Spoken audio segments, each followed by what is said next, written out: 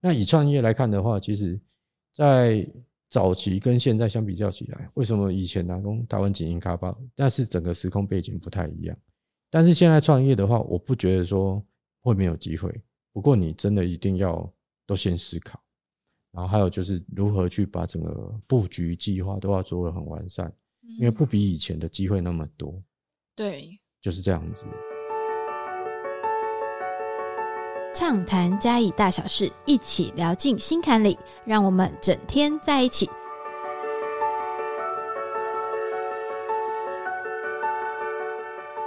Hello， 各位听众、观众朋友，大家好，欢迎来到我们的节目。那今天请我们的来宾先自我介绍一下。大家好，我是余顺丰花生观光工厂余兆峰，那也是大嘉义观光工厂协会的理事长。哇，你现在就是这么年轻就当理事长哦？现在目前对应该是全国最年轻，未满40岁的理事长。你现在是算是全国最年轻的理事长就对了。那个我可以叫大哥还是兆峰哥？兆峰哥好了。兆峰哥，想要请问哦，就是因为一开始的时候，其实花生观光工厂它应该算是在帮忙做加工。对，那你到后来为什么会想要结合观光，然后再做一个转型？其实我现在是第3代了，那从爷爷开始就已经在做这一块，那到爸爸原本爷爷只是负责在种植生产，然后可能是供应给中盘商这样子，但后来他觉得应该是直接自己下来卖给直接消费者会比较有获利的，这个空间才够嘛。那到爸爸接班的时候，爸爸认为这必须要朝工厂化去落实它，所以我们就投入，然后盖了工厂。那到我的部分的时候，我是因为之前有去日本，对，那后来回来之后，开始跟我们县府开始要推动说农产品外销的一个计划跟策略，所以我们开始就是第一批跟着县府出国参展。你有到日本去参展吗？有。那其实当我们出国参展的时候，才会发觉说自己国家的一些法规可能跟其他国家法规是不太一样，包含你要进出口的检疫条件都不太一样，甚至他们日本的还有其他国家的采购或是外国的采购来的话，要求返厂，还要看你的流程。那时候我就跟父亲讲，是说我们一定要朝国内外销内外销都要去尝试它。那可能试图要去调整我们的企业形象。那刚好当初我们县府也在推动，因为经济部在推动观光工厂，那到我们嘉义县的时候，嘉义县政府也在推，我们就有去报名来听这个一些计划的一个说明会。那时候也想说，应该是都很多一些前辈都已经大家卡位，我们也是很紧张，但也很幸运让县府来协助我们辅导我们，然后转型这个观光厂，就是要因应外销的这个一个方向。那你有没有印象，就是那时候你们在从加工到转型这个过程，有没有印象最深刻，就是最困难的事情是什么？应该是跟父亲沟通，因为会影响到，因为你也知道创新的东西它就是颠覆传统，所以它其实要把它影响就已经它既定的一些 SOP 要稍微帮它调整，这时候就会产生很大的摩擦。对，那后来你们怎么去处理跟解决？我就是找了妈妈、姐姐、弟弟4个，说服他，攻击他，每天骚扰他，没有开玩笑，就是慢慢让他，然后他一些当然采购的业者来了，也会跟他沟通，因为量是跟在内销的是不太一样。就是可能客户进来之后，然后爸爸也开始感觉到说，这个东西可能是一个趋势，是一个可能我们必须一定要去做的事情，所以他就开始愿意跟你沟通，然后我们去做转型这样。对，那当然县府的长官啊，他们以后来会一起鼓励啊。所以其实你觉得就是因为你们算是传承，你算是在3代了嘛？对。那从你开始接手就是观光工厂的一些经营之后，你觉得你们有什么不一样的改变啊？或者是说你们在行销策略上，或者是商品设计，还是说在跟客人的对应，你们有什么不一样的改变？这个当然一定要有，因为我们都要与时俱进，所以我们在当然用新一代的概念，就是说我们引进了不一样的类似原本可能我们的商品就是只有少样而已。但后来我们有进行一些技术上面的提升强化，所以我们衍生了更多元的商品出来，就是让我们的商品更多样化这样子。那还有就是比方说我们是花生嘛，那在早期爸爸跟农民的互动就是只有单纯的说我看一下，好像去现场然后看一些比方说生产的种植的情况如何。但我们现在就是想要取代的就是透过用智慧农业的技术，然后去跟农民讲怎么种会更好，比方说肥培管理或采收后处理，这都是我们用新的方式进来，然后等于就是融合传统的概念。那还有我们会比方说现在要突破一个困境，就是我们跟农民都有契作，对，但是现在遇到的问题就是说台湾的农民花生农民他们必须要日晒，所以他就要晒在地上。像虎尾云林虎尾他们就是全国台湾唯一可以申请入选晒花生的一个乡镇，可是它同时也影响了一些路权的使用。所以像最近的一个新闻，在上个礼拜吧，上个月就是有人晒花生，可是影响了人家开车，结果开车的人就下车把他所有花生都推进去水沟。对，这个新闻是有的。那其实就造成农民的心血，就是会很大的损失。对，那我们在今年就搭配农粮署的政策，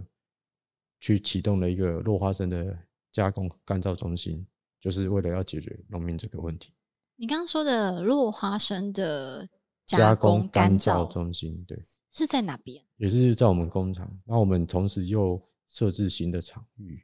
然后也增加了一个比较先进的设备，要进行干燥。因为这个干燥还会有影响到就是环局毒素问题，就我们台湾高湿高热，它其实会容易产生霉菌，霉菌就是环局毒。那因为其实花生就是也是食品，对。那其实因为你们其实花生已经做了3代了，那你对于你们的产品，你觉得你有什么样的坚持？还有就是你们家花生有没有哪些地方是跟别人不一样的？我们现在力求的就是说，比方说像最近我们开始去大家都比较流行的就是花生酱。那我们现在从花生酱就开始要衍生一些，像近几年我们从比较就是诉求的健康，就我们都不加糖。然后另外还有就是比方说像我们对花生制品的糖，我们会选用的是比较比较高年龄层的诉求，像海藻糖比较健康一点。然后再来还有就是我们的花生酱现在有推出了一个新的益生菌花生酱，因为大家都健康意识抬头。其实我看你就是接手之后，你其实对于你的产品其实有开始很多更多不同面向的开发。那你都是因为什么启发你想要再去开发这些商品？因为有一些3代它可能传承下来，他就是想说我延续过去爸爸或是阿公那时候卖的东西，我就这样继续卖就好。那你是看到了什么不同面向的东西让你想要开始去改变？例如说可能现在我们大家生活习惯的不同，或者是大家饮食习惯的改变，对，你才会想要再去多开发这些东西。是的，因为比如你看像其实我讲真的，虽然我是第3代，但我卖花生，我坦白讲，我觉得卖花生蛮累的，因为它是一个传统的概念，就是大家对它就是一个传统概念性的农产品，那它其实有一个价格的天花板。比方说它都是剥壳花生，大家比较常知的就是盐炒的剥壳花生泡茶，那我又不想要流于一般的形式，所以我要区别出来，就是比方说我刚刚讲到益生菌花生酱，为什么？因为现在都是健身房，然后大家就是在做健身嘛，那其实花生酱其实在国外它是很适合在做健身的人在一种饮食，因为它是热量够吗？它高优质蛋白高优质蛋白，对，所以健身你也会蛮建议他吃花生哦。对，我会建议说，我又做了益生菌花生。我第一次听到人家说健身要吃花生是啊，因为其实它是一个健康的坚果。那其实现在应该说，你们的观光工厂算是我们嘉义的在地品牌。因为它已经3代了嘛。那你在这种在地传统，从以前阿公爸爸累积到现在，然后你现在加入一些新的元素，那你这样子一个在地化的品牌，你在推广的过程中，你有没有觉得哪里是力不从心，或者是很困难的？其实应该是说它是一个契机点。我同时遇到困难的时候，但我感觉它是一个契机。在最困难的时候，是自有品牌的推广是很重要的。例如我们说现在讲这个东西，说我刚刚讲的前面的前置作业嘛，那现在健康意识或是消费者意识抬头，他们其实会更重视的是产品的本质。那产品的本质优质到什么程度，他们开始会看。那我们传统产业的工厂也会想要转型，因为我们当然就是刚刚讲到前面的一些障碍需要去克服它。那比方说要有便利于出口，所以我们一定要强化自己的工厂，优化自己的工厂。所以在优化工厂的这一块，就是自有品牌的一个很重要的一个基础。在最困难的时候，就是导入不一样的流程，这个时候是对传统工厂来讲是一个比较大的困难点，因为它投入的成本要更高，因为它要改变嘛，换新的嘛。那要寻求更多的一些技术，比方说我们要透过产官学的概念，除了是产业，而且我们要去寻求更多的群聚的产业，因为要交换彼此的一些新的集思广益嘛。然后再来要去听更多的学术单位的一些对更新的一些文献资料，或甚至国际的资讯。然后再来就是寻求政府的资源，因为单纯只要靠自己，我们不是大工厂，我们不可能自己有很多的这种资金或是可以去投入啊。所以当这些东西有办法凝聚起来的时候，是自有品牌跟在地品牌的重要性。就像我们现在必须要透过一些不一样的行销方式去把自己的品牌拉出来。为什么？像可能我们在国内可以，可是当我们要销国外的时候，国外不认识你这个品牌的时候，我们该用什么样的方式，可能就是要大家要再去思考一下。那我刚刚有听你说，其实你们之前有尝试过到日本去，那你可以跟我们聊聊，就是说你到日本去之后，你看到的，还有你觉得现在台湾这些我们想要推到国外的这些农产品啊，或者是加工产品，我们大家需要有什么样不一样的改变，或者是说你在日本有看到什么样的契机吗？其实像日本他们对花生其实很热爱，虽然千叶就是他们自己花生的产地，而且他们日本自己的国产的花生是最贵的，花生很贵，对，很贵。然后再来就是进口的花生了嘛，第二名就中国，第三名美国。那台湾也是慢慢的要朝这一块去挖掘，也就是开发这一块陌生市场。但是必须要克服的可能就是一些保存期限的问题啦，因为花生它本身油脂含量就很高，所以它的保存期就要想办法去拉长它。那我们也有透过这样去跟日本的业者寻求，因为他们的包材其实都很先进，然后如何去抗阻隔透氧率的问题，避免让花生它会自行吸附氧气产生油耗味，我们都要朝这些技术去做突破。然后再来就是说彼此每个国家的农药检疫也不同，那我会为了出口到日本，就必须要去了解他们的检疫的条件，回来的时候其实对我们自己本身就是一种加分跟学习。因为日本它也是一个可以外销很多国家的一个优质品牌的国家。那其实相对透过这样子一个进出口的学习的时候，在当中去了解，那我以后可能要到别的国家，可能用这样的模式。那还有一个之前比较早期的观点，你只要能卖进去日本，其实其他国家它接受度就是高的，因为他们非常的严格。对。那其实我相信你我发现你讲台语较认真呢就是你那就是改你的品牌上去日本的时候，你有没有什么印象比较深刻，讲你刚刚就拍突破我觉得比较难突破的还是在产能的部分，产能，然后还有就是说稳定度了，因为我们毕竟台湾它是属于耕种面积比较小的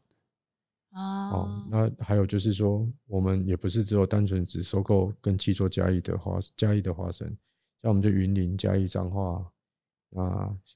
台南，然后是屏东到花莲，我们其实都有7座的农民。那这样子拉长生产线的话，其实就要有一个非常非常的一个专注力，去把这个品质都串联，就是稳定性要串联好。对。那因为我们这个节目其实会跟很多就是希望更多创业的年轻人也一起来说来听。像你，其实你是从爸爸手上把家业接下来，那还没接啦，我爸很年轻，所以你现在是打工的，打工仔。对，那好，没关系。可是你已经有开始进入，就是应该是观光工厂的这个经营者层面的东西。你也不是说就是应该是说你们是共事，就一起同时在经营这个观光工厂。那你有没有什么建议是给有一些可能一打开西北这生意，还是讲一堆爸爸手里给看可以接来？那你有没有什么建议是可以给这些年轻人？其实我觉得传承在于，因为台湾很多从传统产业要传承，就是接轨的动作的时候，面临到的就是很大的，就是可能2代父子之间的价值观以及接触的一些资讯会不太一样。譬如说，像我爸爸他就根本就不懂电脑，可是当你跟他讨论品牌，或是说我们要接触3C 的电子，因为透过EC 嘛，就平台你要上去卖东西，他可能对这种东西不了解，再加上他在供应的原物料是属于原物料形态，所以他卖的是大量的。只是当我们做加工，我们可能没有跟他的量会差异性很大，我可能几百包，也可能卖几万斗，这2者是不太一样。那他就认为这个东西的价值性够嘛？我们就要慢慢说服，就是用这样子一个沟通啦。那其实大家我也很清楚，有一些朋友都会共同讨论说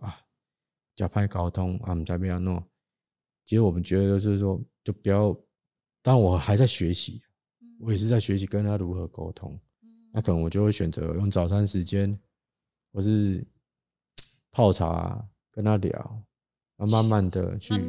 慢的，对啊，就是我觉得会很累，但是其实要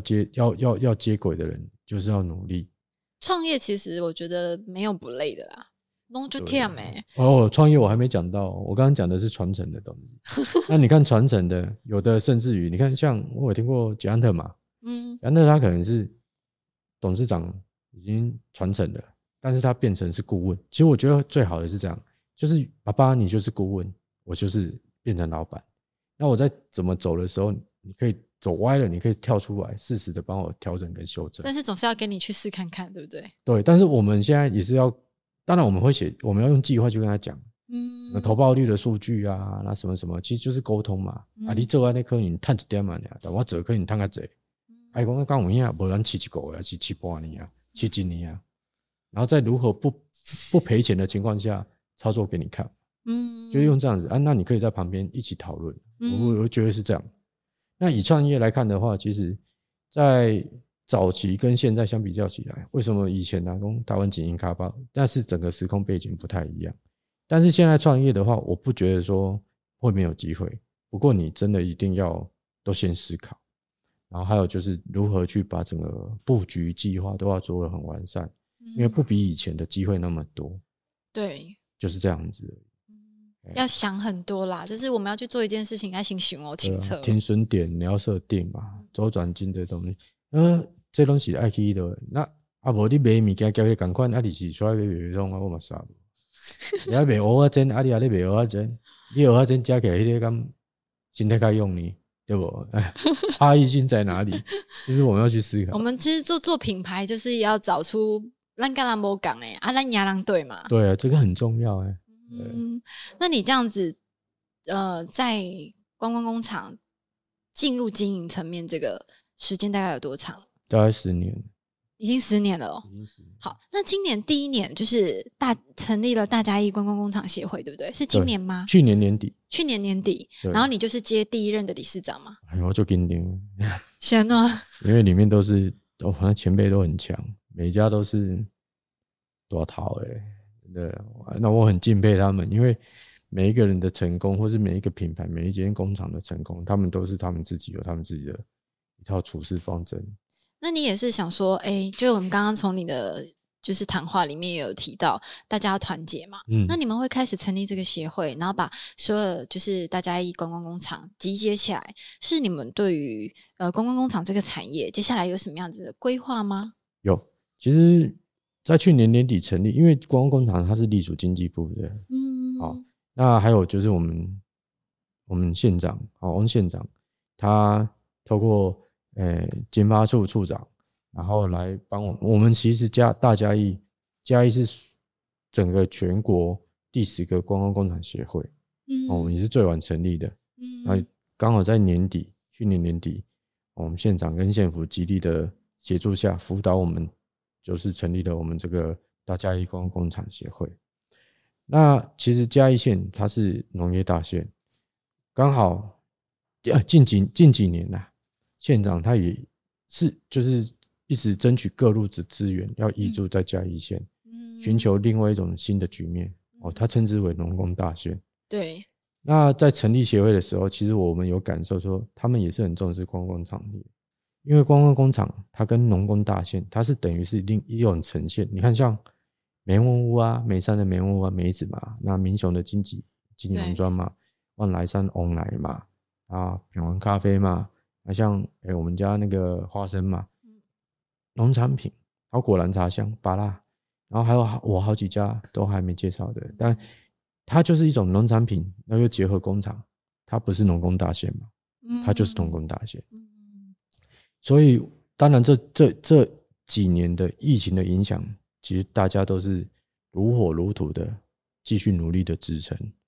那我们在创立大会的之后，我们就积极每一家业者拜访嘛，大家希望透过这个协会用产业的群聚，提供一些更多元的技术的网络，去做这一个交流。那后续我们当然会订定了疫情共存跟疫情后的计划。那这个计划可能就是比方说我们之前就我跟你老公是国小同学，我们就有聊过嘛，怎么台湾季怎么去带这个观光工厂的协会去参与这个台湾季，用另外一种层面去曝光。还有就是说透过平台的线上跟线下的虚拟通路的整合。那还有另外就是说导入同业的那个像民宿业者啊、国旅业者的踩线。那还有就是安排一些学生进行研学的那个日文叫做见学啦 Kengaku， 他们用这样的方式来接续后面这个疫情准备要一个解封的一个环境这样子。所以其实你就是我觉得你的使命就是你要把大家团结起来，集思广益，然后努力面对我们的后疫情。其实协会我觉得很感谢我们县政府这样，其实协会它变成就是在于业者跟政府之间的一个触媒的角色同时是大家一起也不是就是我单靠我一个人是没办法，那如何去串联起来，当然还有更多想要合作的业者或是朋友，因为它就是一个曝光性的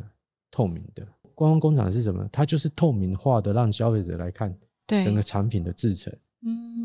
进而提升产品进而提升消费者对产品的信心度。所以我觉得不管是谁一起来合作，只要能帮助这个协会，就是说因为一个县一个县市其实观光产业非常的重要。对，所以我觉得就是这样，加油，谢谢。最后呢，就是想要就是因为现在疫情 COVID-19 其实大家都就辛苦的啦，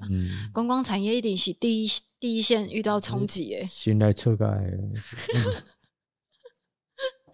没关系，不好意思，没关系，就是我觉得就是一定是第一线就是受到冲击的。那你有没有什么鼓励的话，还是大概这会拼下去，然后跟你同行，然后跟你身边的朋友，大家互相鼓励一下？有，其实我很感谢，就是说这样子成立协会之后，我也陆陆续续去拜访各个老大哥，尤其像品皇我们副理事长，他就说你不要紧张，其实一个协会要看到成效，其实要到3到5年的时间。虽然我们是2年一任因为我希望在2年内就有一些成绩出来。那他是先希望就是说，你就是一定要让这个协会有共享、共有、共好。那如何达成共识，让大家彼此的感情更好，还是希望这样子。但我觉得这是一个第一个方向，我就试看看，然后先努力做，因为他们都很支持我。谢谢。好，谢谢，我们谢谢兆峰哥。